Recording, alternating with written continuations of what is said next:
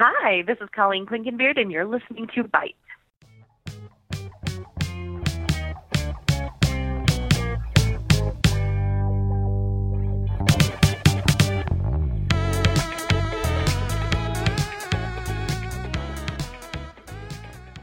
Hello, everyone, and welcome to another wonderful episode of the Coven Podcast, Bite's very own nerdiness and feminism podcast, hosted by yours truly, the Witch of the Wavelengths, Daily Wilhelm.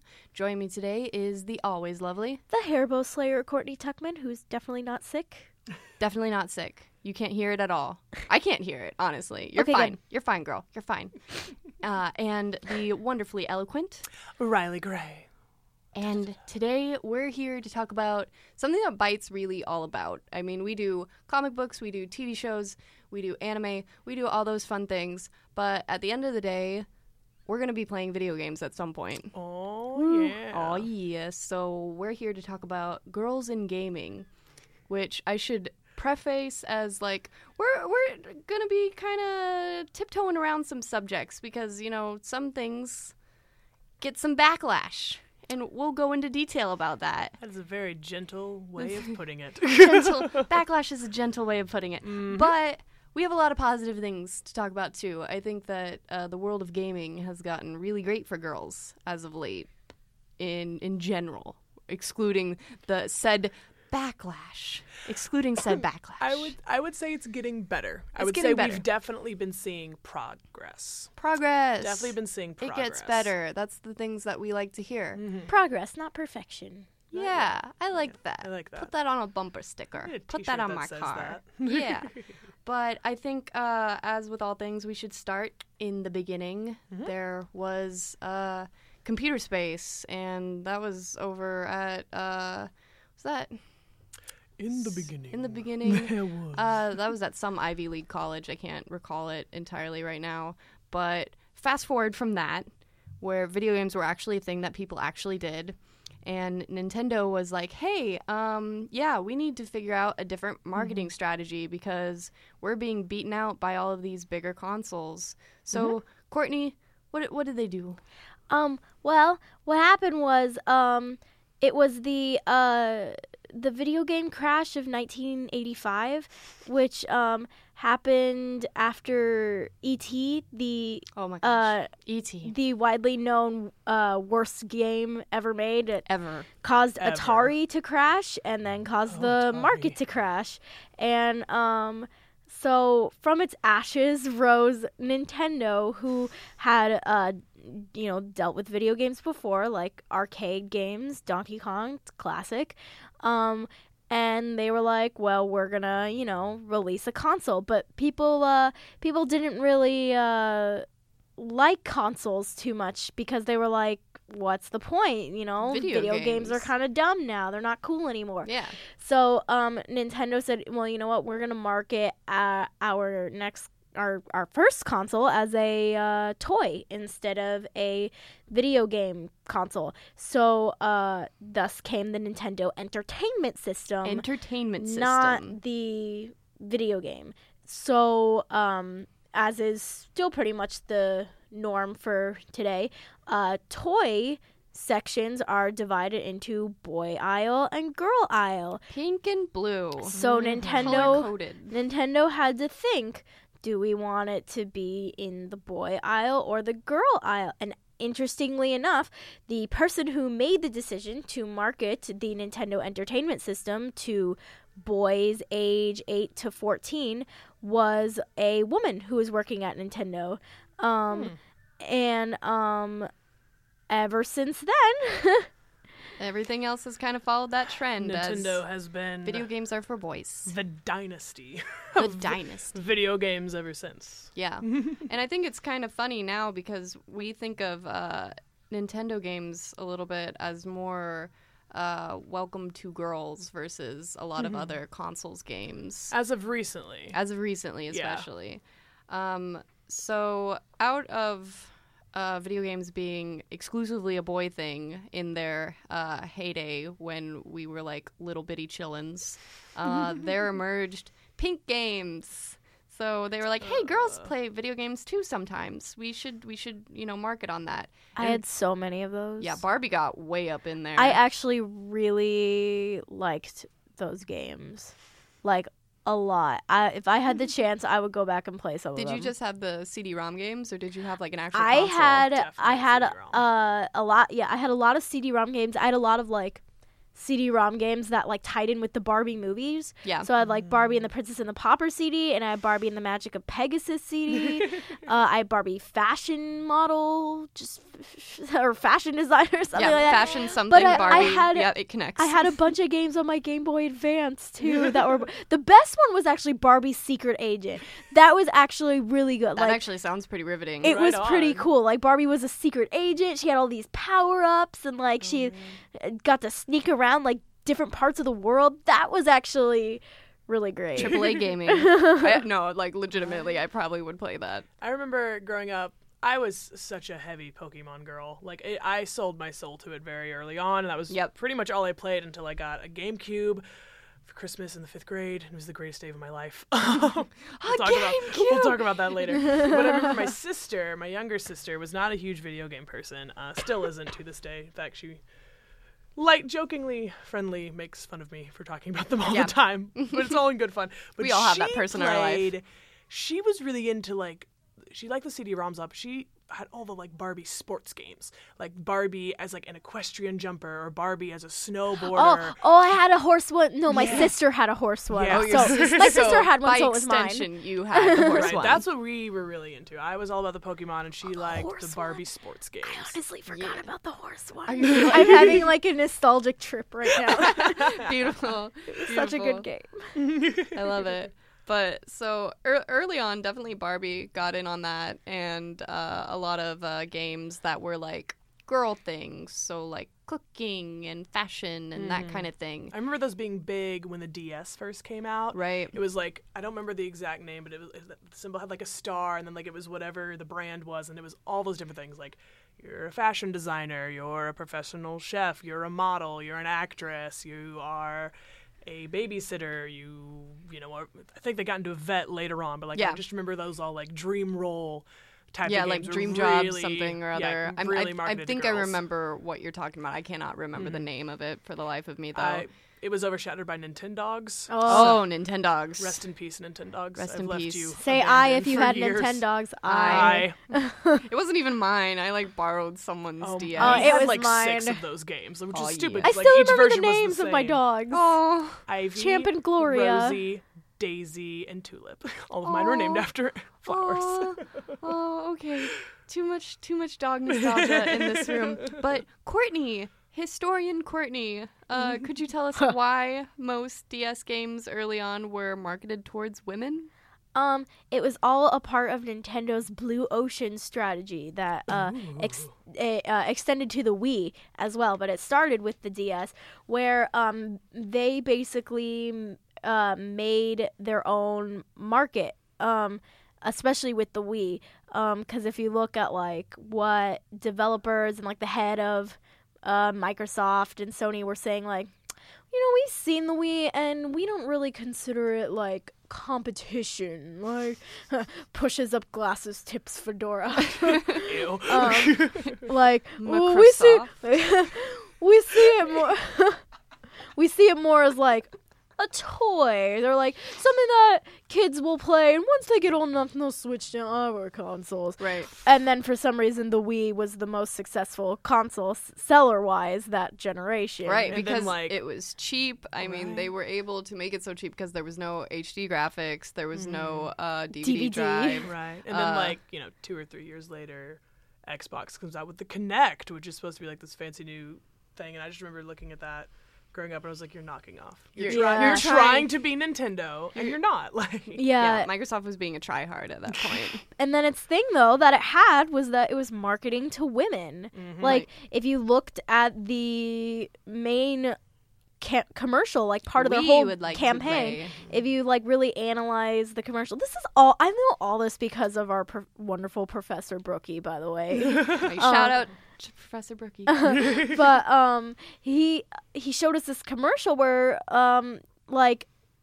in some scenes you see like the typical dudes playing video games, but then like there's this one where like the men in the suit come up and then like we would like to play, and there's like this mom, cause she's kind of in the back and she's like, what's going on? And then in the very next scene it's her that's playing the video game, not the kids, and she's like kicking ass at Wii Bowling. Yeah. And that's not the only instance they show. Like they show like a grandma getting into it. So yeah, and that was a whole other thing too. Like they targeted elders with that, like with Wii Fit and everything, and like entire other population. That was a whole market that Sony and Microsoft can't compete in. Like you would see Nintendo booths at like health conferences and stuff like that. Yeah, that's that buzzword, that blue ocean strategy. They were trying to create an uncontested market because Xbox and the PlayStation were already targeting, boys between the ages of 14 and up as like gamers, and thus as like who would continue to buy games. But then the problem with Nintendo's strategy with the Wii was that there wasn't really games to follow the original like generation that people bought it for. Yeah. That didn't like continue to make people want to play the games, and they weren't the kind of people that were wanting to like, oh, I got this console so that I can play many games. It's like I got this console so I could play Wii Sports with the family. And I mean, even like that, I think really, because Mario Kart has been around forever, but I think especially with the Wii, like that skyrocketed Mario Kart, that was a huge deal, and it almost felt as if you weren't playing anything that wasn't a Nintendo brand game on the Wii, it was glitchy. It was not as good quality. There was all this shovelware for the Wii that they just let through. I played Naruto, Clash of Ninja every single day on the Wii. Oh yeah. But then they like brought in like all the dance games and things like that, and then I think it started to pick back up, especially now that like the Wii U was out and things like that. Right. Yeah. We got rid of our Wii a couple years ago. I had like a DDR game for it and everything, but DDR. Like I just couldn't continue to justify it because I knew I wasn't going to get any new games for it. Right? Whereas I will continue to get games for my Xbox. We used it to play Super Smash Bros. Brawl. Yeah, that's pretty much what those I used and Mario Kart. Like that was all we really played in my place. Yeah. So Nintendo these days could be argued that the games that people play, like, I guess we'll call Pokemon under Nintendo because that's where it originally started before the Pokemon company became its own deal. Yeah. So Pokemon and Smash and like Mario games, especially Mario games for Wii, could these be called like casual? A lot of people would probably say that. I feel like, because remember, like, the Wii first came out, like, you had the Miis that you could make, but you couldn't really do anything with them. There was, and like, it really a couple wasn't games, until, but that was like, a couple generations later, and definitely with the Wii U, that they introduced, like, online gaming for the Wii, and I feel like the stereotypical definition of a gamer involves that online gaming, involves interacting with people all over the world. Versus, like, something that casual, just where, is like, one-on-one. You just do. You're playing a mobile game. You're playing, like, one of those indie games on Steam that you just play through. You have 4 controllers for your Nintendo 64, and you and your friends play Pokemon Stadium like that. Yeah. That was what was casual gaming, and that was kind of the definition for gaming until really the Xbox kind of showed up with this idea of Xbox Live and this online gaming community. Like, as gaming as something that you pursue, like almost like fervently. A career. Like, which people make careers out of it. Right, like, just a plug, go check out the Metagame podcast where they talk all about games being careers. New podcast, go check it out. But definitely not gaming as a career here. Then we have the term filthy casual, which is kind of thrown around like flippantly. Like Rooster Teeth recently came out with a shirt that says filthy casual in like this cool font, and like I'm really tempted to get it because I might be a filthy casual if we're going by very strict definitions. I play Pokemon, I play Minecraft, I play Skyrim. I play a lot of Steam games that are very narrative-based, like Gone Home or Undertale. I watch games on YouTube versus playing them because I just can't put in the time. But does that make me not a gamer? Could I call myself a gamer? I think you absolutely can. Who's to say what who's to say what a gamer is? Like, Yeah. there isn't like some like ultimate. I mean, I guess you could say the president. Yeah, there's not a Ultimate test authority. you have to take. Right? Like, I feel like that word is often tossed in with the phrase "fake geek girl." Which Yeah.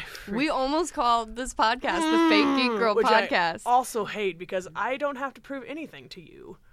I don't. Like, I can like something and I can play it, and that should be enough. Right. You It's know, like- like how like that is only applied to gaming too. Like Right. if you're like, what if you like knitting? It's like, oh yeah, like how many scarves have you knitted? Right. Like, you know, it's like I've never gotten at like I just Right. it only applies to been- gaming. It's this mentality that, like, I remember growing up, like, guys who were, for lack of a better term, like, who were nerdy, who were into video games Yeah. and things like that, would always complain that girls weren't interested in them.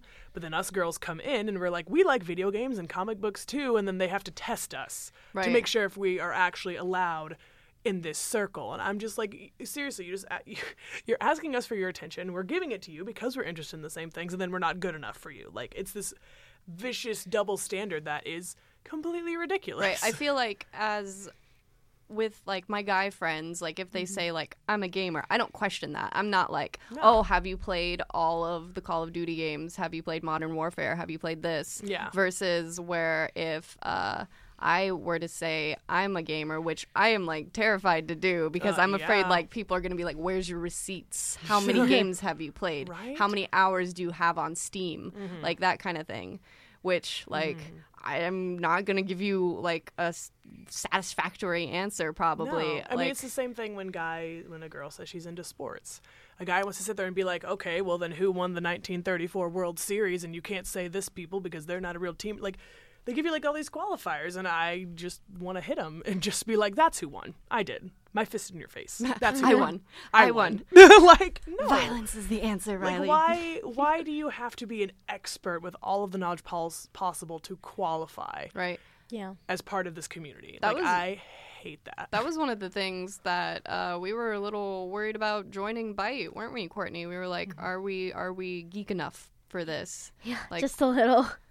For real. A little bit of a nerdy tangent. I had a really good friend who was super into D&D, and like that was something that I had always thought sounded really awesome because I love like RPG games like themselves. And so then like you put that in real life where I get to act because that's kind of my thing. I was like, Yeah. oh, sweet, that'd be awesome. And then I tried to play, and there were so many rules, and it was super overwhelming, and like no one was willing to kind of explain to me what was going on, or like explain the rules, and just kind of like you just have to go along with it. You just have to know this, and I like that was the worst thing ever. Was like I'm not Right. geeky That's enough for like- this. I'm not nerdy enough. Tabletop for this. games are super demanding. They are Absolutely. intimidating, Didn't and you they have your shouldn't be first- They intimidating. zap your energy. I just had my first one recently, and I went back to my dorm and I slept. I was like, oh, I'm so exhausted. I walked so much in my tabletop game. Like, In my tabletop game while I was sitting. Right? But I just feel like the nerdy air quotes, because this is a podcast and people can't see air quotes, community is one of the rare communities that demands the qualifiers, that demands like, where's your receipts? You have to prove yourself. But again, that's definitely a double standard. It's only women that are asked, hey, are you really a gamer, or are you just trying to get attention? Yeah, I feel like it even starts to leak into like other categories, not as much, but a little bit, like especially music. Music Yeah. was always a thing for me. Like I am super into pop punk and like alternative music, and like that's kind of my thing. But the second I bring that up, either you're judged for not liking like real music or whatever, says the guy who's whoever only says listened like to the same what real music is, they've it's only like, listened to the okay. same Van Halen album like 10 Okay. times. Or then you ask like, okay, well, what bands are you into? And then like you say them, you're like, oh, those guys all sold out, like they're all crap, you don't know what you're Yeah. talking about, you have shitty taste in music. I'm like, no, like Right. what I like is what I like, and you shouldn't be faced with judgment like that. And again, I feel like only women are getting that kind of scrutiny. Right. It's like how Tumblr is kind of regarded versus how Reddit is regarded. Or like 4chan. Or 4chan. Okay, 4chan's a whole different thing. You but want to like, call me Tumblr trash, that's fine, but Reddit is also garbage. Like, we're all gross. Can we just embrace that we're all gross? everyone who's on the internet. Can we is just gross. embrace that we are all trash? Like, let's just own it. Like, why do we have to be fighting with each other all the time? Yeah. I just don't like that. Tumblr, I feel like, is defined by its kind of bad communities within. Which breaks my heart. Which, yeah, versus... I've met some really awesome people on there. And versus, like, Reddit, which is... We ignore the bad parts of Reddit. They're there, but we don't talk about them. Blaringly there. Yeah, yeah. For real. Well, I think that, again, that has to do with the community you're looking at. Right. I don't have statistics, but I'm pretty sure there are more women on Tumblr than there are women on 4chan or Reddit. I don't know if there's any women on 4chan. Well, please don't go, girls. Please be safe. Take care of yourselves. Take care of yourselves. It's the modern MySpace.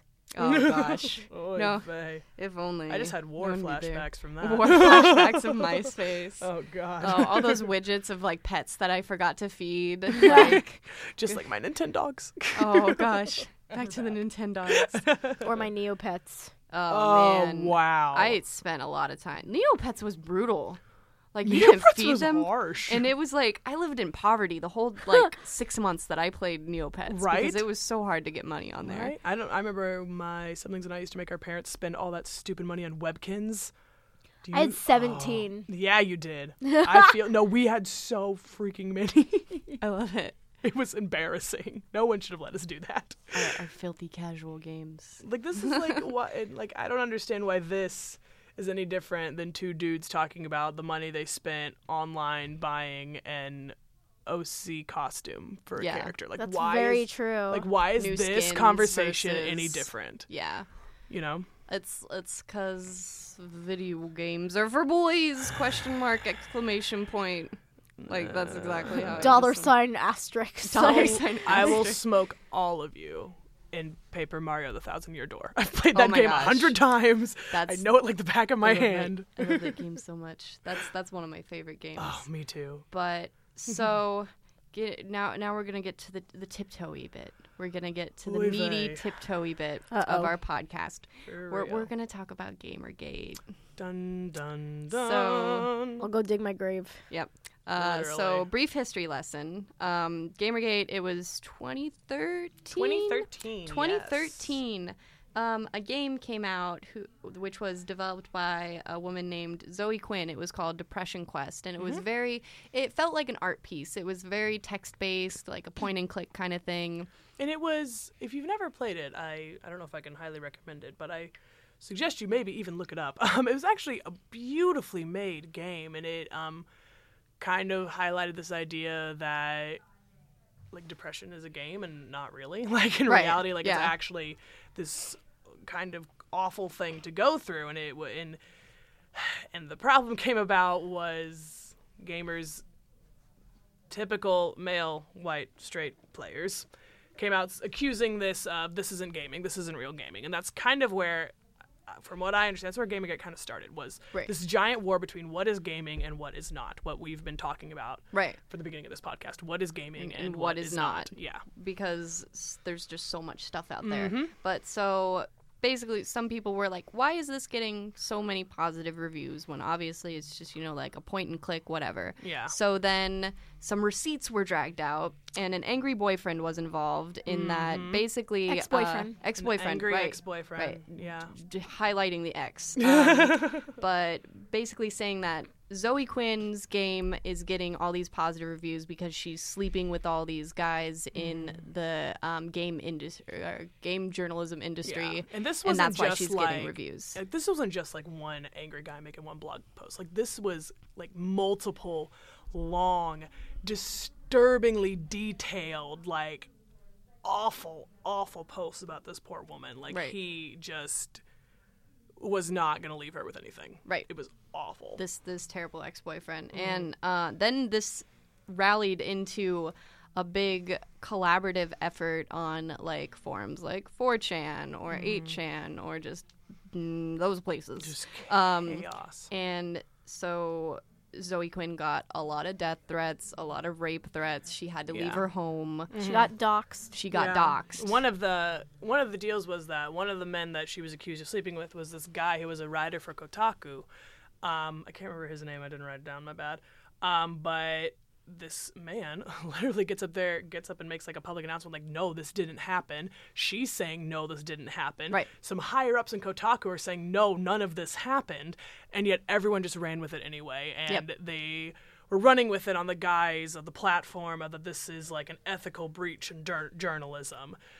And it didn't happen. Right. They ran with it. And like you said, I mean, these were threats that were so specific and so doable and so real that especially once her address came out. When this poor girl took off, leaves her home, has to tell the police, and the guys who are accused are all still writing for their same companies, are all still doing the same thing and have not received threats of any kind. And these particular threats, I mean, these are borderline criminally punishable. Yeah.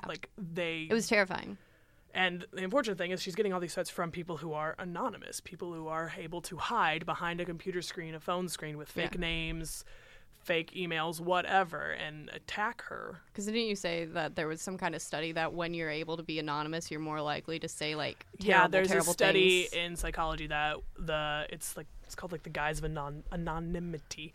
And it basically just means like I am anonymous, therefore I'm able to be more truthful, mean whatever. You're protected. That anonymity, that having a fake name, whatever, provides you with a shield of why if you can like yell and say awful, terrible things, which is why the YouTube comments on any video, regardless of what it is. We always like talking about those YouTube comments. They're always awful because of this exact same guise of anonymity, that you are protected from getting in trouble for the things that you say because you're anonymous. And they just ran with it. Right. It was awful. And then so after they attack poor Zoe, they go after everybody. They go after Anita Sarkeesian, who does Feminist Frequency, which we've mentioned before on this podcast what has happened to her. Right. That poor woman, she also had to leave her home and call the cops and everything. But I mean, if you look at her videos, like all of her comments are disabled because she was receiving these death threats. The worst thing about it is if you just Google Feminist Frequency, you'll get her actual channel, and then you'll get thousands upon thousands of men saying like my response to Feminist Frequency or why Feminist Frequency ruins gaming and all these things, like just blatantly attacking her. So the whole hashtag Gamergate, which it is basically under Wikipedia, it's hashtag Gamergate. It's not Gamergate. I just realized that this is a play on Watergate.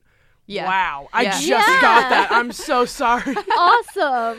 I literally was like, what? That's what that is. The realization is real in here. I love it. But I'm here. Sorry. Here's where it could have been plausible, because gaming is a very new form of media. Like what we're talking about, there's no, like with books and with news, that is very regulated. That is very, we have rules, we have, decades of prior examples on how we deal with like controversy and rumors and that kind of thing. While in gaming, it's still a very new thing. We don't have a whole lot of regulation on this is how we report on gaming, this is how we treat gaming. So I can, like, some people were saying, like, this is what Gamergate is actually trying to do, is that we're trying to find some regulation and some kind of, like, trying to make it a uniform thing and point out where, like, stuff like, well, she's been sleeping around with someone, so we need to point that out. But. And I think that's where it started.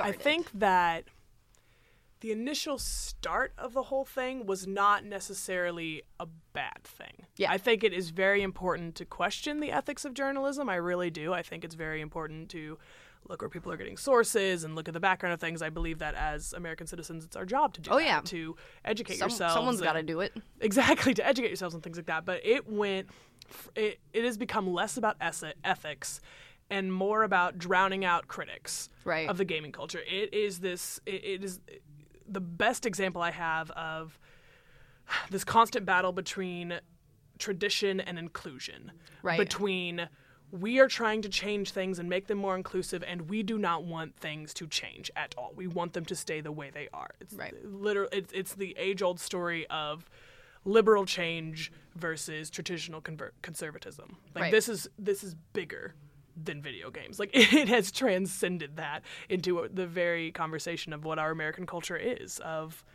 what inclusion means and what that's supposed to look like. Right. So Gamergate is basically fighting against, where they find that people are like coming in and trying to change what games are, what they're defined as. Like we're talking about like casual gaming. Like they don't want like mobile games to be counted as like real games because they're not real games. Right. And the wild thing is that if you scroll through the hashtag Gamergate Twitter, you'll want to cry and scream. Yeah, you'll want to cry. Fight. But if you scroll through it, they want to attack feminists. They want to say we are the reason that this happened. Blah, blah, blah, SJWs all this, and stuff like that. But if you really look like from the history of where this started, feminists didn't have anything to do with it, right. Like except to come defend a woman who is being literally attacked, harassed, and threatened online. Like, right. That's really where the feminists like got involved. That's where we got involved. We weren't involved before that, right? So they want to blame this entire thing on us, and I'm like, this has nothing to do with us. We're not even to the point where we're talking about female characters in video games yet. Right. Like we're not on that part of the podcast either. We're not on that part of the podcast. We're not even that part of the discussion yet. Like we're not even there. We're just saying that like, hey, don't attack people online, right? And Weak. they need don't do it. a scapegoat. They right. need someone to attack, and since these poor women. Because it's not just, Anita and Zoe. Like, I am talking, like, on a daily basis. Right. These threats are coming in. If anyone, it is. It's like, so games being so new and games being something that people really identify with. Like, it's like, whereas you can be like, oh, I really love this movie. It's a whole different meaning when you're just like, oh, I really love this game. Because you put time into a game. You experience a game. Like, I'm not saying that you can't do that with a movie, but I feel like there's just a different connection because you can do it again, too. There are movies with characters that I really relate to and that I love and whatever.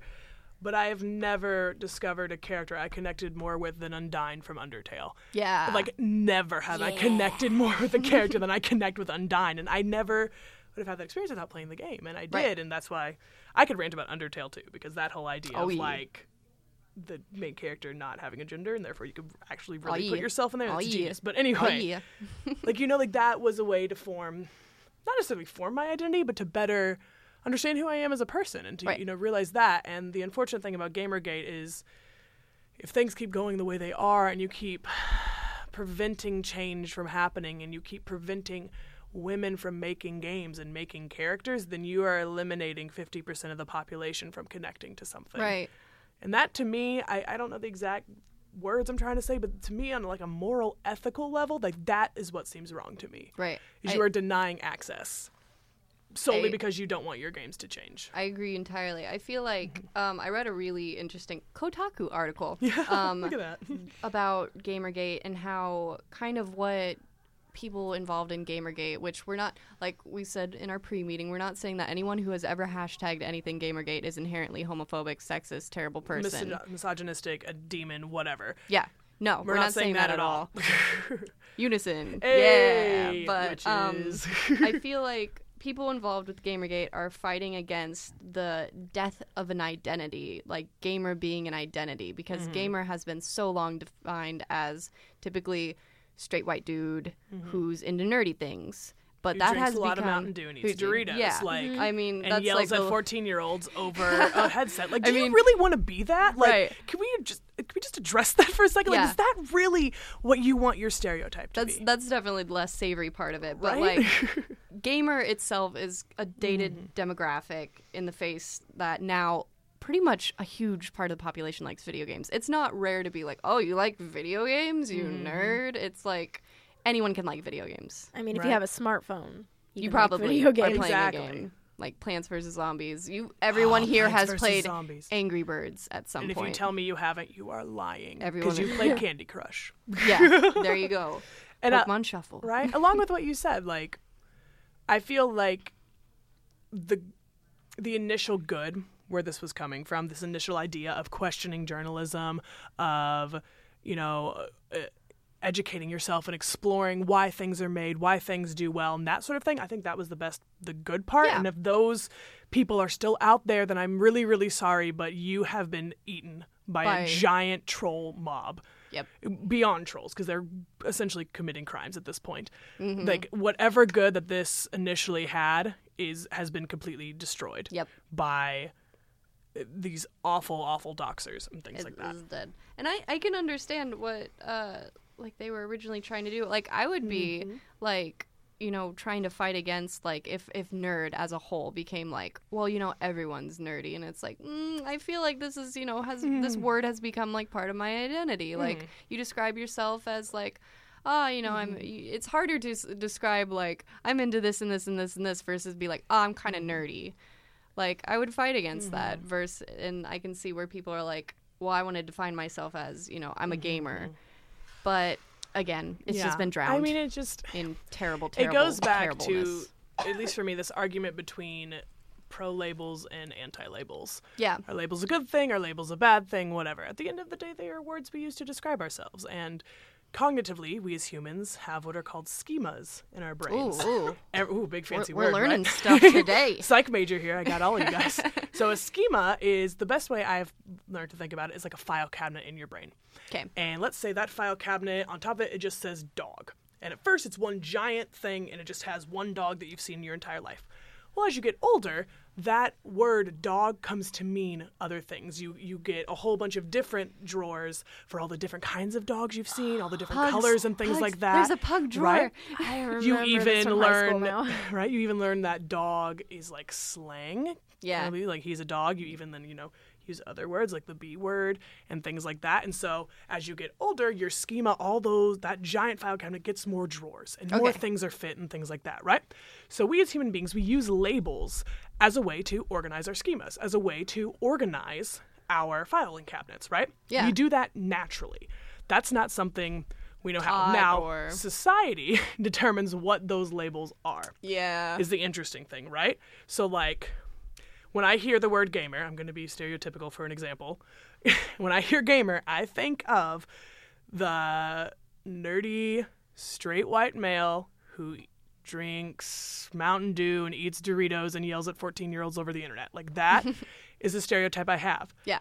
But as you learn and as you grow and you meet women who are gamers and you meet people who are more into Steam versus Xbox who are really, really good at Pokemon, like are those like crazy EV trainers. And, my gosh, yeah. Things like that. Then you all get the shinies. Right? But then you get all these different categories that build into that schema, right? Right. So I am pro-label because it helps us to organize, right? Yeah. But my problem is when society comes in to try to tell you what that label means instead of you determining it. Yeah, when yourself. they're like, this is a gamer versus like, right? Who knows what a gamer is anymore? Exactly. Who's to say? Yeah, Who's I to say? We're not. I even get that from my extended family, like the cousins that I only see once a year. When I tell them that I'm a part of a group like Byte because I'm a nerd, they're like, "But you're not like a nerd, right?" And I'm like, "No, I am." And they're like, "But you can't be. You don't wear glasses that are broken and tied with like electrical One tape, time and I you got- don't snort every 2 minutes." Right? One time I got told I was too pretty to be a nerd, and I was like, that's precious. Yeah. I haven't left my room in 3 days for playing Pokemon. Like, you don't know what you're talking about. You don't know me. You don't know my Right? life. Oh God, when the new Fire Emblem came out, no one saw me for like a week. That's something. That's when The I'm glad you Sims brought 3 up. came out for me. So, everyone should check out one of our articles on ByteBSU.com about what recently happened to a woman who works at Nintendo who got some Gamergate backlash because she was perceived to have been the one to remove some of the content from the new Fire Emblem game in the process of westernizing it and making it consumable for Western audiences. Yeah, remember when I said daily attacks? Daily. This is what we're talking about. This is I'm not daily, and this is happening daily. This is not something that like happened in 2013 and we forgot about it. Like it No. is 3 years later and it is still going on. It's continuing. It is still going on. And you know what else is still going on? Tell me, educate me. Lack of girls in video games as playable characters. So much of the lack. So much the lack. Can I say So that many. Nintendo has done a really good job of that? Oh, yeah. Oh my gosh. Go Nintendo. I mean, if you look at the statistics for Splatoon, more people choose to play as the girl. Splatoon. Sorry, the girl squid is so much cuter than the boy squid. Yeah. Those like And I mean- tentacle pigtails are the best. Right? You can hate on Princess Peach all you want, and I will agree. In the beginning, she was very much a damsel in distress character with no personality whatsoever. Yeah, that's what she was meant to be. Right? But in 2003, she got her own game, Super Princess Peach for the GBA, and it was just like all the Super Mario games. It was a platform game. She fought monsters. She fought bosses, and I think she was trying to save Mario, if I do recall. Ooh, but the tables have that turned. That was 2003, man. Like, that was huge. And I feel like Nintendo, more than any other company, has been great from the beginning, just including women more often. And, Peach was involved in the very first Smash Bros. And, again... Well, the second one. She was the second one. That's right. Not the first one. Samus was involved in the first one, though. Samus herself. Samus, though. Just Samus as a character. But now, if you play... What's the most recent Super Smash Bros? It's not Brawl. Wii U. The Wii U one, there are tons of female characters. Oh, yeah. All of them are unique. All of them are completely different. All of them are pretty Lucina's kind of a good. Marth clone, but yeah. that's okay. Well, if you play the Fire Emblem games, you understand why that's a thing. But I think especially Nintendo has been doing a good job. Great. I think the industry as a whole has been doing a good job. But better job. Because, and there are games like Dead or Alive and GTA that still exist. Yeah. So. And then Assassin's Creed Unity had a great chance to be better, but they passed that up because it would take too much work to reanimate a woman playable character, which they had originally planned but scrapped that idea for whatever reason. Why would you do that? Especially because wasn't it something about boob physics? Yeah, there was something Always about boob physics, women are inherently a different design than men, apparently. I mean, from a biological level, yes. Yes. Like, we have wider hips. We are more likely to develop breast tissue. I say that because there are men in this world who develop large breast tissue. Like, yeah, we're naturally tend to be we have like more fat in our bodies. We tend to be not necessarily smaller but shorter, and with less wide shoulders. Right now, that's not to say that there aren't women in this world who are 6'7" with broad shoulders, tiny hips, no fat in their body. Like, because I know you exist and I see you and you're awesome. But like from a biological standpoint, acknowledged. Yeah, but. Why are you telling me this, Assassin's Creed, when Pokemon did it? In whatever, when the second game came out, they made a female character. Yeah. Like, I get it's like a different whatever 3D or whatever, but they can do it. Right, and they did it then. Because like, Assassin's you can do Creed, it now. like, they have a lot of freedom to be like, oh, their outfit hides them a lot because they're assassins who are, like sneaking through things. But it should be said that Assassin's Creed as a series as a whole is one of the most ethnically diverse because if you're going to be ethnic, then I... Not my favorite series. Not my favorite series at all. I can let it slide a little bit that you're slightly sexist. Yeah. Because, like, I mean, if I have to look at, like... If I'm only getting one, like at least I'm getting one. Why not both? Why not both? Come on, Assassin's Creed, you can do it. You can do it. I think it was just that comment, though, just the fact that it would be too hard to do that. Which to me communicates more of it would be too hard to sexualize her, to make her the way that we are expected to make her. Because literally, if you want to do it, you take the basic design. I've played Assassin's Creed like once. What's the main character's name? It depends on what game you're playing. Oh, I just remember the first one. What was his name? In the white. Ezio, right? So you take his basic man design. Literally, all you have to do is like make the face a little bit more slender and like a little shorter, and that's it. Yeah, like, and I'm not saying there that, you go, female character. Like maybe I'm not saying like that. It's not hard to animate games. It's super hard. Oh yeah. Props to anyone who has ever attempted that ever. But they put out a game like every year. Exactly. So, like, whole game versus tweaking one of their games. Exactly. You can do one of those. Ubisoft. Come on, Ubisoft. Come on. Stop being so soft. So, sad Coven claps for that one. Good job, Courtney. Thanks. I love it. But another thing about Assassin's Creed, in Assassin's Creed 2, there's a quest. Damsels in Distress, which brings me to our next topic here, violence against women in video games. So literally, you're in a brothel at one point, and someone screams, this guy runs by, and it's like, oh, he just slit, one of the girl's throats. Hurry, go after him.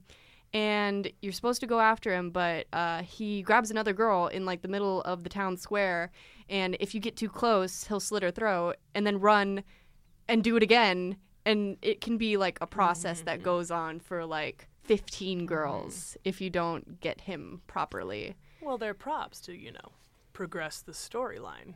Right. Right. That's what they are. I just was like, where are you getting all these girls? For real. Like, why hasn't someone else tried to stop you yet? There has to be one woman who is able to defend herself. But I think that there's a whole lot of examples of, like, scripted scenes that are meant to, like, especially in games like Call of Duty games or Red Dead Redemption or Far Cry, where it's supposed to be like, this is a gritty world that you just entered. Look at all the rape that's happening. Like, why? Why? I just, I try to, like, think about it logically, and I'm like, listen, if we're trying to survive, then the last thing you should be doing is horrible things to other people. Like, you're trying to survive, dude. Like, what? I don't know. It's just it logically doesn't make sense to me. It's just that it happens in, like, scripted events, which are events that sometimes you can do something about, sometimes you can't, and typically it's literally just used to be like, look how gritty this world is. Yeah. This is some serious stuff you just got in. And I feel like, yes, that is a way to portray that. The media industry as a whole has often used violence against women to like set the scene and set the tone, but it's not cool because like there's no agency. You can't, there's no, like, this isn't going to be solved at any point. It just happens in your periphery. And you're using these women, again, as props to create your giant world. Yeah. They are scenery to create the mood. And here on the left, you'll see a domestic abuse situation, and on the right, there's a beautiful fountain. Right? Like, what are you doing? Or, like, even games that, like, they're like, no, we have, like, one girl character. Like, I think of, like the 3D Sonic games, and it's, like, Amy. Her personality is girl. Like, literally, that's what Amy's personality is. I am girl. And as they get more and more female characters in the Sonic world, which is...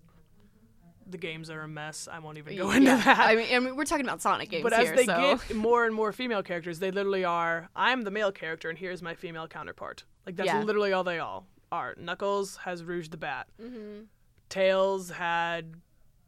Who did he... Oh, Cream the Rabbit. Like, and there was Amy Rose. And, like Tikal the Echidna shows up in one, and she's a mess, too. But, like, that's all you get. Like, these are literally just male characters. / that one weird princess in Sonic 06. Who, like, was about to, like, commit suicide for Sonic. Like, they had, like, some weird bestiality relationship. I don't know. That Sonic game 06 is just a weird all game. Of the Sonic games are weird, and they're a mess. They're I can't. They're just so bad. Sonic games. My favorite was Shadow the Hedgehog, which was Sonic's attempt at being gritty. It was just a mess. Wasn't there like a werewolf? Yeah, Sonic. They just keep trying to reboot Sonic with cuss words, sort of. Sort of. Right? Sort of. Just go back to the platform Sonic games. Everyone liked those. You didn't have to have a plot. Just blow up the robots. Like, why do you need anything else? That's a good question. Really, Sonic. They just really felt that they needed more just stuff in Sonic. Please. Jeez. Yeah. Anyway. But anyway, I mean, the Sonic gets props because it doesn't use violence towards women as a plot device. They're just clones of their male counterparts, which is a whole other problem. Yeah, which is a whole nother problem. But often... If you can help in those situations where your character is witnessing some kind of violence being perpetrated against a woman, you can help, but you don't have to. Like, you're gonna proceed in your story unheeded if you don't. Right. What bothers me about those is that you have a choice to help or not help, and in the long run, it does not affect anything. Yeah. You know, like that to me is frustrating. Like, it would be, I would be like super excited if there was a part in a game where it's like, you rescued this girl from getting raped, and now she later on is going to be a very key part of the story. And if you, that sounds like Life is Strange. Hey, what? Look at that segue. Good job. We might have to do an instant replay of that. Instant replay. Do it again. Quick. Hey, that sounds like Life is Strange. What? Beautiful please segue. tell us. Please do educate us. Yeah. What is Life is Strange? What is Life is Strange, Courtney? Oh my gosh. It was my favorite game last year. It's about a regular high school teenage girl, Max Caulfield, who goes to a Academy for the Arts. And one day she's taking a picture of a butterfly in the bathroom when this guy comes in and shoots up another girl who may or may not know Max. And then she just suddenly finds out that she can magically rewind time. And it's never really explained how she really got that power, but it doesn't matter because now she can rewind time. They don't explain how Elsa got her ice powers either. We're fine. Yeah. We accepted that. We're okay with not explaining powers. And while that happened, so the person who was almost shot that she saved turns out to be her best friend, and as she reconnects, or her old best friend. Like that best friend that you had like all throughout elementary school, and then you kind of drift apart. Yeah, like that kind of friend. Yeah. Yeah. So cool enough to hang out with them after a while. Oh, same. But, so there's like she starts to learn a little bit of the mystery going on, like what has my best friend been up to this whole time? Oh, she had another friend, but she's disappeared. And then there's another girl in the class, which was, what reminded me, like a girl who someone posted a video of her like being drunk or something at a party, and it was everyone was viewing it online, and she was supposed to be like the really like virtuous Christian girl, and everyone's like, oh, you're not a real Christian girl, like you're such a whatever, and words that I can't say I on love the our podcast. typical voice of like when we're describing like people saying mean things, it's like in this tone. Because you sound like a wet paper towel, and no one likes wet paper towels. So and I love it.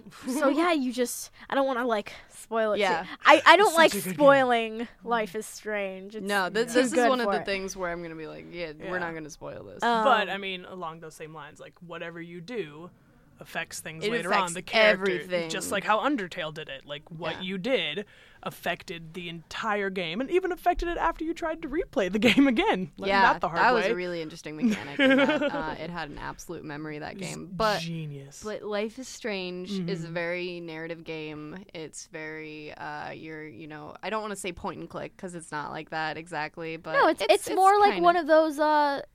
It's just like a story-driven game. Yeah. Like something that like David Cage might make, like the same creator of like Heavy Rain. Yeah, Heavy Rain, Beyond Two Souls, which is another good example of an excellent female That was protagonist. that was my other one that I was gonna say. Yeah. So I've been noticing that these narrative games, like games that are really driven by story versus action, typically your main character is a girl. Right. And I just thought that was very interesting where do we perceive where girls are most likely to belong within the genre? Or it's like ethnically diverse, like Until Dawn. You could be like everyone in that. You can. Yeah, it's almost like there are messages being told to us. Like these are games that are pretty good, and you have this female protagonist, and she's great. Or you get like a stereotypical fighting first person shooter RPG whatever with a female character lead who is disgustingly sexualized, who has no personality whatsoever, who is literally just there to be like nerd porn for the presumed white straight male player, right? So like it's almost like, who are we perceiving that's going to play like, this? If you're going to get a good game, it's not going to be fighting style. And I don't know if I'm okay with that or not okay with that. I don't really know because all the games we've talked about are fantastic. Right. So I'm not going to complain about that, I mean, I definitely think that Life is Strange is kind of indie, but it was on like the top of Metacritic's charts for ever. Yeah. Ever. Talked about a lot. But I do think it's interesting where the divide is between like the latest Call of Duty game or like The Division that just came out or those kind of, especially first-person shooters, which you don't really see your character. But I found this term online and I really liked it. It was the trope. Typically, especially in first-person shooters or like action games, your protagonist is brown-haired white guy with stubble. Yes. Yeah. Like that just, I was like, wow, this is really accurate. Right. Like, you ever stuck with those things? I don't know if you've ever seen commercials for it, but there's this new movie coming out that's Hardcore Henry. Yeah. Okay, it's essentially Call of Duty. It's a first-person shooter. It's a first-person shooter movie, right? And like that's the exact same thing. You never see his face, but he's presumed to be brown hair, whatever stubble and like kind of grizzly looking. Like that's what he looks like, right? Right. So, look at that. We can give male characters tropes too. Tropes. You got tropes too. Look at that. But yeah, I definitely think that there's a huge divide in especially designs for characters versus like a narrative game or a fighting game. Yeah. Where for some reason the more damage that you're probably going to take, the less that you're going to wear if you happen to be female. Which is just I don't understand that correlation. Obviously. I mean, one of the very first like video games that you could really say, Dragon's Lair, which was that's a flashback. Wow. Isn't that's far back there. But that girl, Princess Daphne. Oh my! She was wearing nothing but glitter and like a couple pieces of like and her body velvet. movement. Oh yeah, that was gratuitous. This is from a former like Disney animator that made that game too. Right. So then you like move in and her voice. You move in a little bit more and you get like those early like Mortal Kombat games. Yeah.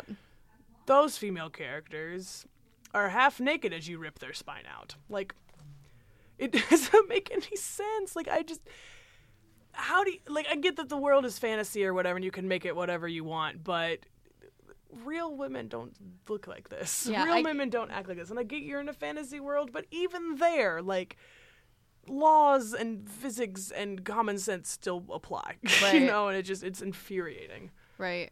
Like, do you think that this came about because those early games like Dragon's Lair or Street Fighter even, like those games were originally like guys playing it and there were no girls around to complain about it? Well, they were marketed towards men, obviously. Right. But if you think about it, the way you're designing women as you're marketing them towards men is also pretty damn offensive. You are implying that your male player can only see a woman as boobs and a butt and a high-pitched, like, breathy voice. Yeah. Like, that is implying that is the only way you see women, that you are an animal incapable of seeing a woman as a human being. Like, I don't understand why more dudes aren't pissed about this. Like, I would be pissed if all you showed me, I mean, I'm queer, but if you're a straight woman and all you see for your male characters are guys that are, like, always have their shirts off, who are always blonde with blue eyes, who, you know, always act like big dumb idiots that you have to save, you know, whatever. If that's implying that is the only way you can see men. Right. Like, wouldn't you be offended too? Like, probably. I don't see it, so exactly. It's hard for me to put myself in that position. Mm-hmm. Spill that tea, Courtney. I love it. But and I mean, like, that must become uncomfortable, like trying to consume that media too. If we keep like portraying like these how do you play games like that when your parents walk in the living room? Oh yeah, how do you? Parents don't know. That's another thing too. Yeah. You hear all about like how like parents buy these games for these kids.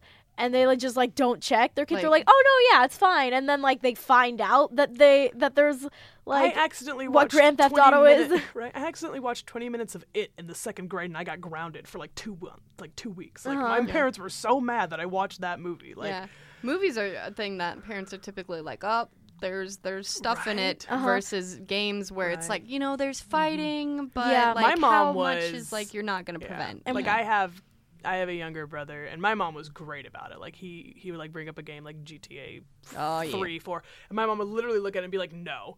And he'd be like, but all my friends are playing it. She's like, I don't care. This is crappy towards women. You're not getting it. And I was like, yeah, Mom. Yeah. It was the best. She was great about that. And you know, one problem like with parents is like we're at the point now where people who were playing those games are of parenting age now. So when their kids want to play something like Grand Theft Auto 5, it'll be like, I played it. It was fine. I turned out fine. Yeah. It's just this cycle that it just keeps happening over and over again. I think a lot of the mentality of parents is their idea is if I don't get them for it, they're going to find a way to it anyway. Yeah, and they would rather be in control a little bit. It's like with if underage kids are drinking, it's like there's the argument that parents are like, I'd rather you be getting it from me than somewhere else. And, your kid, you know, you're out. You find on the internet like a history and it's of a porn site. Yeah. And like, well, your kid's gonna get into it anyway, blah blah blah. I think it's that. I think it's a very similar mentality. Right, very similar mentality. And games are a lot less straightforward now. It's not like you can tell from like like with GTA, you can tell from the cover that it's pretty obvious. It's pretty obvious. But like you look at the cover of Witcher 2. Yeah, example, and that doesn't know. communicate that there's an achievement you can unlock where you literally have sex with like all these women, you collect them like trading cards, and then you unlock this achievement called Ladies Man. Like, you can't tell that from the cover. Beautiful. Or you play the game and you're like, oh, there you go. That's the thing. Like, or even like games like God of War 3. I know, like from the cover, like it's gonna be violent, but like. There's many studies where it's like violence in video games doesn't correlate to violence in real life, like causing violence. But there is an achievement where you push a shirtless princess through this room, use her body to stop a lever, and then you can go back and like look at the carnage. And the achievement unlocked then is, I didn't do it myself, but I wish I had. Wow. Isn't that also a game where there were like, not necessarily mini games, but there were like small quests that involve him like having sex with multiple women at one time and things like that? The god of war, which what do you think? What do we know as a fact that follows war is rape? Okay, but you were gonna say a thing, Courtney. Well, yeah, that's when you get the parents who do find out about these games, and then they call the places they bought the games from, and that's where you hear like about parents calling Target and being like, why did you let me buy this game for my kid? There's a rating on the package, Carol. Like, there is a rating you Carol. can read. Like, I don't know. I personally believe it's the job of the parents to be informed. Yeah. Because your kid doesn't know any better. It makes me wonder, though. I didn't look into this at all, but so I can't like say anything for sure, but it would be interesting to find out whether or not how much a game is rated as like PG-13 or R, depending on how the women are portrayed. Like, is it okay for your 13-year-old to be playing a game where everyone's wearing bikini armor? Yeah, that'd be really interesting to look into. On the next Coven, we find out the facts. But, yeah. Right on. Yeah. Right on. We definitely need to look into that. Yeah. But, I mean, so we talked about how these games, especially fighting games where they're like skankily clad, like that was okay back when like there was no girls playing those games, or it was perceived that no girls were playing. There those were games. Girls playing them. There were totally girls playing them. Yeah, I had like all 4 Mortal Kombats for the N64. Like, but now that games are a lot more open to the the other half of the entire world's population. We're still getting games that are like super new. Like, I gotta say, League of Legends, that's like only been out 3-4 years now. It's huge. It's like massive. multi-million-dollar industry. Like, again, with Metagamer Podcast, go check that out, guys. But some of the skins on there, some of the playable characters, it's literally bikini armor. Almost every single female character is hypersexualized in one way or another. That one also has a lot of like cat women and like animal women. Yeah, there's a lot of that like one in particular skins like that you can get that are like hinting at those tropes of like the girl with the cat ears and the tail, and just appealing to that kind of audience because it's perceived that those are the people that are playing it. Not saying that everyone that's playing that is into that, but your perceived it's market audience is this. Yeah, it's there. It sure is there. But I think as a whole, though, like video games, we all like video games. For real. There's a huge demographic of people that like video games. Right. I think shapes, sizes, genders, colors, like everyone plays them. Like we said, it's getting better. Fighting games, like some of the more actiony games that I can think of with female protagonists, Portal.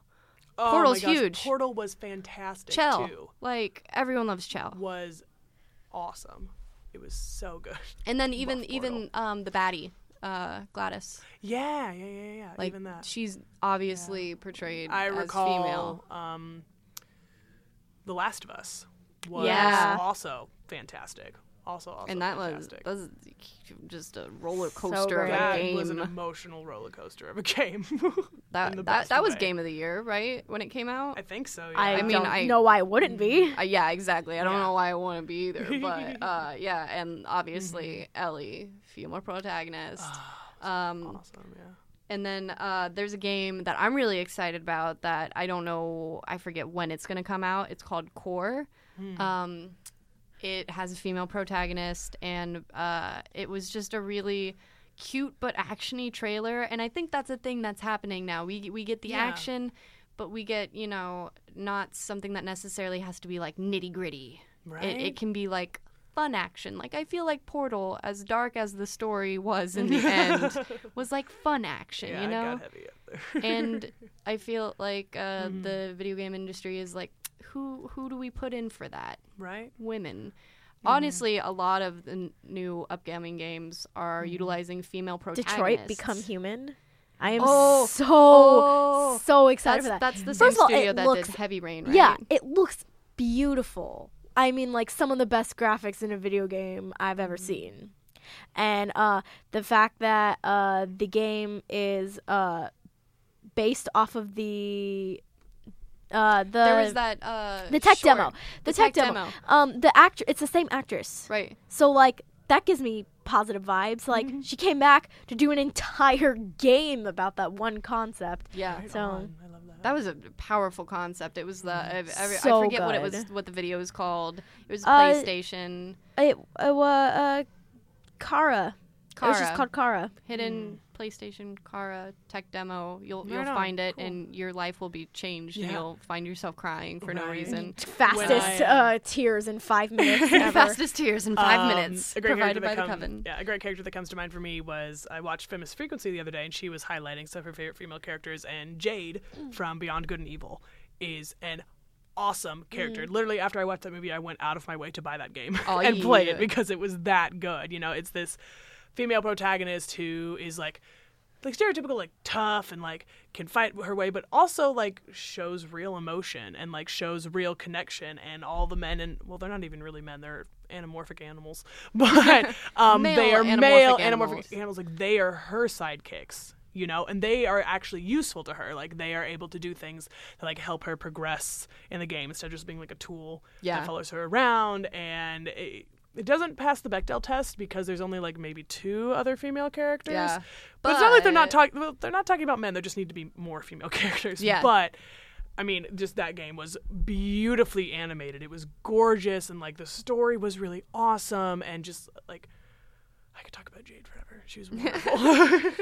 But definitely, I think it's getting better. I think that because the demographic has widened. We talked about on I forget which episode it was, but we talked about how so it's perceived with chick flicks, right? So women will go see chick flicks, men will not. But women will go see movies that are marketed toward men. But, Dick flicks. Yeah, dick flicks. There we go. Like those action Good job, movies Courtney. and things Yeah. like that. I didn't come up with it. I'm calling them that from now on. That Beautiful. was genius. I got it from Nostalgia Critic. It's love okay. it. We're It's going to okay. use it still. We're gonna use it. But like there's that men won't see movies for women, but women will see movies for men. So now we have, instead of men won't play games for girls, but girls will play games for men, it's you're even just kind of erasing the genders there almost. Right. But Except those games for girls do still exist, like we saw in Brookie's class. Oh yeah. What was it? It was like pregnant Cinderella makeup tanning bed. or tanning Those are bed. so uncomfortable. Oh my god, pregnant I don't even- Cinderella tanning bed. I What? I don't even know how to Blows talk my about They that. mind. get out of control. I don't even There know. was like a pregnant Minions one, and I was like, why does this exist? What? Why? I feel like there's just one person that There's is just producing one all guy these. who's really into that. just continually. Pregnify everything. Like, why is that a thing? That's like a whole. That's a that, whole. we're different give an entire subject. other podcast to that conversation. Yeah, like we'll call it like the dark side of the internet podcast, because that is the darkest part of the Oh internet my is gosh, 4chan and exactly. all the pregnancy games that Yeah. you can find. So, I guess on our topic of like awesome female characters, I want to gush about my favorite game. Do it. My favorite game ever is Final Fantasy 13. Say what you want about it. Say what you want about the gameplay, plot, whatever. I'm ignoring you, and I'm dipping your opinion in guacamole He looks and eating right meat. at me. I didn't say Sorry, I didn't mean to. I'm really defensive about this game because I love it so much. But that one, there are 6 main characters, and 3 of them are women, right? Yay! Now, even. here's the problem with the Final Fantasy series. They do tend to have a problem with the manic pixie dream girl. Yep. However, Everything has a problem with the man. if I'm gonna have that instead of hypersexualized characters with no personality whatsoever, I'm gonna take it. You know. Yeah. So all 3 of these characters, Lightning, Vanille, and my personal favorite Fang, they all pass the Bechdel test. Yay! They all 3 of them do because they all speak with each other, and their their goal is like, we need to save our planet. We literally need to save our planet. Technically, they're saving 2 planets. And they need to complete what's called their focus. They all pass the Bechdel test. All of them are... Their outfits aren't perfect. I will admit that. They're not perfect. Yeah. Now, they're not, like, hyper-sexualized, like Bayonetta or Soul Calibur, like that grossness. But, they have a little bit. But they are all, like, incredibly diverse characters. All 3 of them have a different purpose, a different... Not necessarily a different, like, plot, but, like, just very fully rounded characters. Yeah. And I love that. And, well-developed. Right? And they don't... Like, none of them have a, like, romantic subplot. No, well, it's not official, but there is... like kind of an fandom understanding that Fang and Vanille are romantically involved, Hey. which is like lesbians, but what we represent. But that's not like the point of the story, Right. And I love that. And you can play as all 3 of them. You can play as only 3 of them if you want. You can completely exclude the male characters, and they all have different roles that they can play, and like it's just, it's artistically incredible. It's more like a movie than it is a video game. And I say what you want about the plot or whatever. I love that game. I will defend it with my life. And it's just Riley is ready to fight here. Or to play with you, because I'll play Final Fantasy 13 with you because I love it so much. It's my favorite. But like that was like the first like, I guess like, I don't want to say real video game because every video game I play is real, but like big game, like from like a huge franchise. Yeah. Besides Pokemon, that I like really got into, and I was like, "Yo, this is awesome!" And so, I highly, highly recommend it. Yeah. I'm gonna do my recommendation. I am in love still with Jody from Beyond Two Souls. Yes. That game, like. Again, say what you want about it. It's like a movie where you press buttons occasionally, but that's just what the game was, and I accept it for what it was. And the plot was amazing and well developed, and the twist at the end, and just the fact that this was a game where you really, really like. I felt like almost the whole point of the game to see character progression. Yeah. With this already really interesting, really. Female character who had a lot of depth and a lot of like she wasn't just defined by like I trained with was it the CIA? It was the CIA. I trained with the CIA to become like a secret agent. Like she wasn't defined by that. Like she was still like I'm gonna wear this dress. and I'm gonna be uncomfortable about it, but then I'm gonna have a date later, and then I'm gonna feel comfortable about it, or like I'm gonna pursue this romantic line, or I'm going to you can end up with no boys at all. Like it's your choice at the end. Right. It's all about choice, and I just feel like it's one of those games where you have so much choice. It felt so human.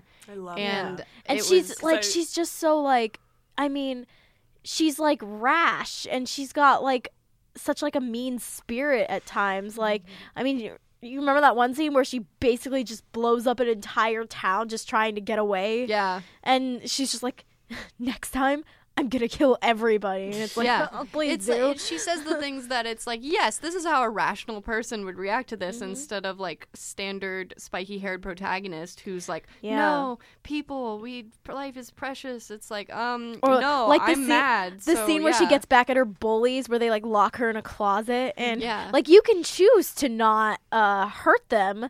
Or you can choose to only hurt them a little, or you could choose to just wreck the entire party. You have the option to be what is expected of like a good character or like of a good girl. And I like that she is I have not played this game, but you guys are getting me into it. Oh yeah. But from what you've described, I really like that she is that like strong female character who actually has emotions and can feel different things at once. Because one of the biggest problems I always have is that you have this like strong, awesome, badass female character, and then she falls in love, and all of a sudden that goes away. Like, and I'm like, can we have both? Like, can't you be the strong, awesome character who does fall in love and is still violently strong, in love? still strong and awesome, and like can be soft without like completely losing who she is as a character. Right. You know, like that. The worst thing that ever happened was Age of Ultron to poor Black Widow. Poor Black Widow. Joss, why did you betray us? Did you? The Hawkeye ship made sense. Sorry, that's another thing for me to rant about later. But like that sort of mentality, like, and I like that what you guys are describing to me, because she seems like a character who can have complex emotions and feel two things at once and like maintain who she is while still being soft or kind or murderous and violent. Yeah. Like, you know, like, and I love that. Her body model is Ellen Page and voiced, Ellen and Page. Willem Dafoe is a part in it. It's just Daddy Dafoe. Daddy Dafoe. Yes. But, oh my gosh. who's your fave, Courtney? We already covered both of mine. Beyond Two Souls and Life is Strange. Well, let's explain again why you love Max. I love that she is a nerd. I love how she's not over-sexualized, like, at any time in the He's game. a hoodie. Yeah, I mean, and she says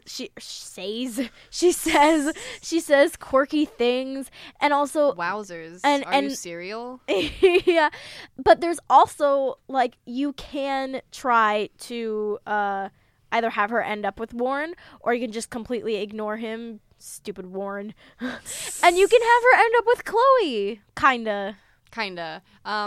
They really set up the ending for a sequel, so maybe that will be explored. Maybe it won't be. It's all about the choices that you make. Yeah.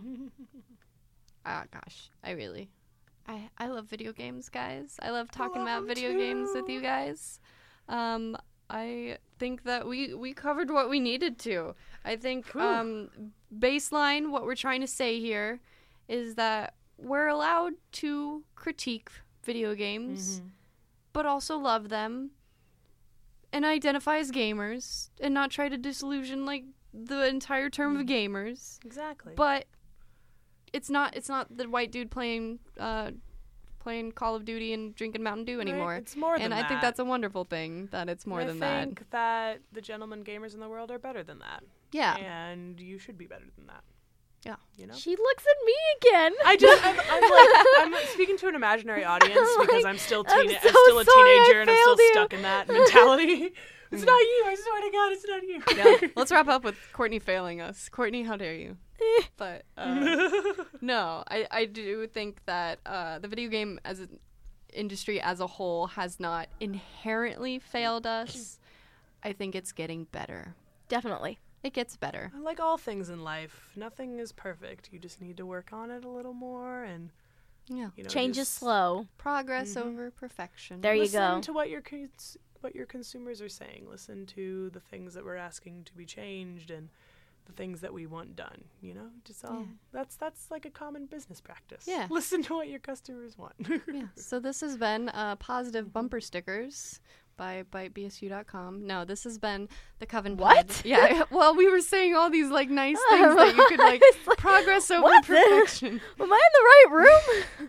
But no, this has been the Coven Podcast here at BiteBSU.com. Check out all our other great podcasts. We recently had an interview with Colleen Clickenbeard, who voices Luffy currently in One Piece and Hawkeye from Full Metal Alchemist. Like, yeah.